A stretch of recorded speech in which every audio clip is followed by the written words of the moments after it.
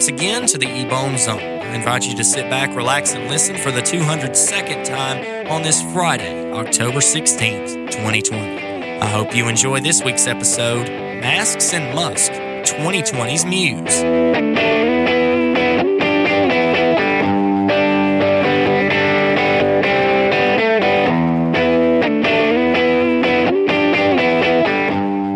Masks, one of the most divisive things this year has to offer. Forget sports teams or which news channel you watch. If you don't wear one of those things, you're scum, according to just over half the country. Now, this isn't one of those ranting, stomp, and snort episodes about how they're designed to take our freedoms instead of protect us. If you're expecting that, well, I got some bad news. You clicked on the wrong podcast, buddy. People that know me know that even though I dislike wearing them, I still do when I have to. That's roughly, you know what? Not even roughly. That's not at all the same idea that the guy we're talking about this week has.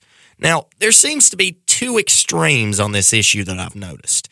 Either A, you're pro-mask all the time and you look down on people that don't wear them, or B, you just don't wear them because you think the government is trying to keep you docile so they can start their plan of world domination and use your hometown in the middle of absolutely nowhere as home base. Now, don't get me wrong, both ideologies are probably going to be made fun of out the wazoo in about 20 years because, hear me out, masks are the new bell bottoms. They're everywhere now, but in 20 years, like let's say for the people my age, it's 20 years later, you're 40 years old, and you marry a nurse. Maybe it's a male nurse. I don't know you. I don't know what you're like, but you marry a nurse. You have a kid, and they grow up. They're a teenager now.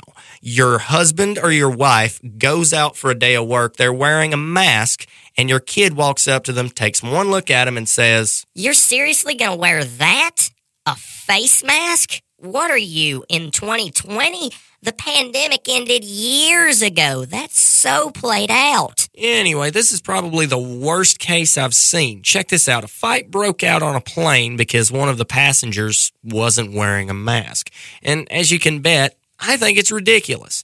For one, we're supposed to be staying 6 feet apart, and just going out on a limb here, I doubt that punching a dude in the face is what they meant when they said you should socially distance.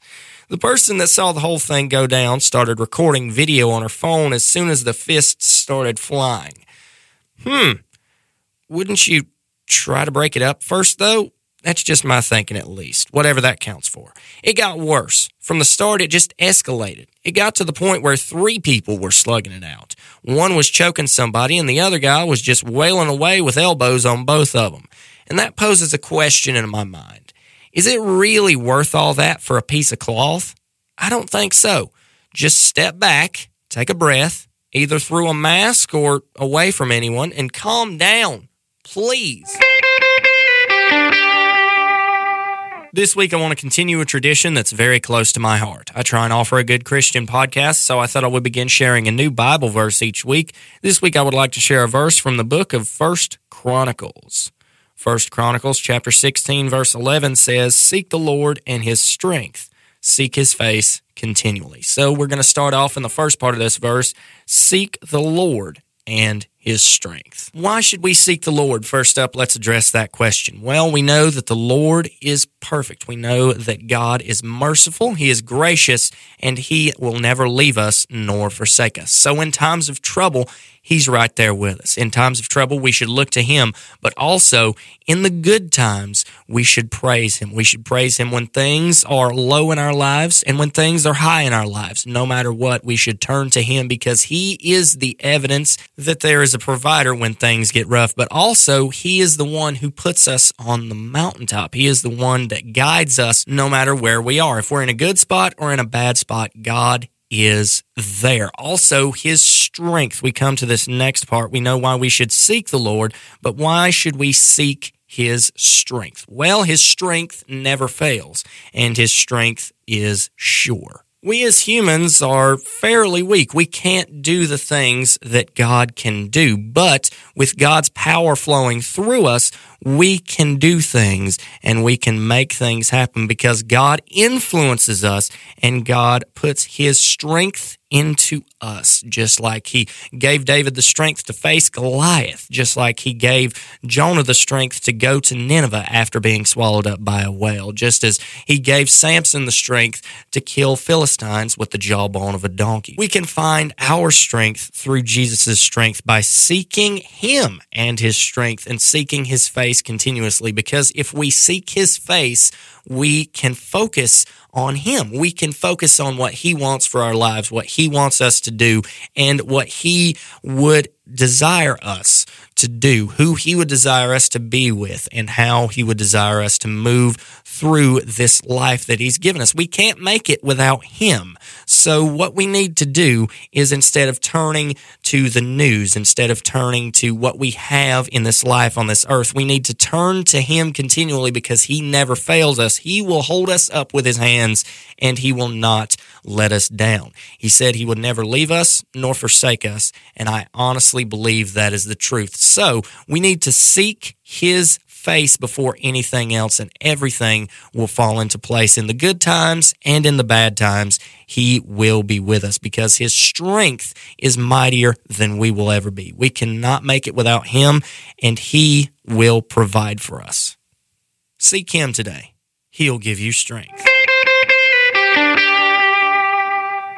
NASA, an organization usually associated with great leaps in science and massively groundbreaking discovery, is now making headlines for its bathroom habits. What am I talking about? Well, I'd say it's pretty obvious, kind of on the nose. They're upgrading toilets. It's not glamorous, but as the book says, everybody poops. People are going to test it for a few months to see if it works, and then it'll be ready for in-game situations, if you're catching my drift. But hold on.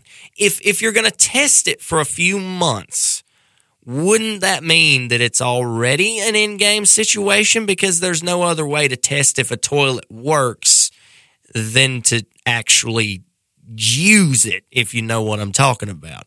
Anyway, Elon Musk and his bunch at SpaceX, as you've probably heard, are getting ready to send people to space again, so they've got a bit of a problem. Houston, there's really no delicate way to say this, so I'm just going to rip it off like a Band-Aid. We are running out of places to poop up here. Seriously, Stevens has been pinching one off for like the past 3 days, and he's starting to get angry. It's like the Incredible Hulk with bowel issues. There's one more problem I see here, one more issue that I think might be a good idea to smooth over before you get these new facilities in place. You know everything in space floats, right? Yeah, you're getting it now. The main point here is getting a new toilet is cool, but for the love of all that is sweet-smelling in this world, put the cover down when you're done. You don't want to get hit in the head with any floating Lincoln logs. Yeah, that's what we'll call them, Lincoln logs. I appreciate you hanging out with me and taking time out of your week to hear what I've had to say. But that looks like all the time we've got for this episode. You can stay connected easily on Facebook and Twitter by searching Ebone Zone on Facebook and Official EBZ on Twitter. That's capital O in Official, capital EBZ. If you're listening on Apple Podcasts, go ahead and drop a review, tell me how I'm doing, and subscribe if you can. Until next time, God bless you, stay humble, and keep an ear out.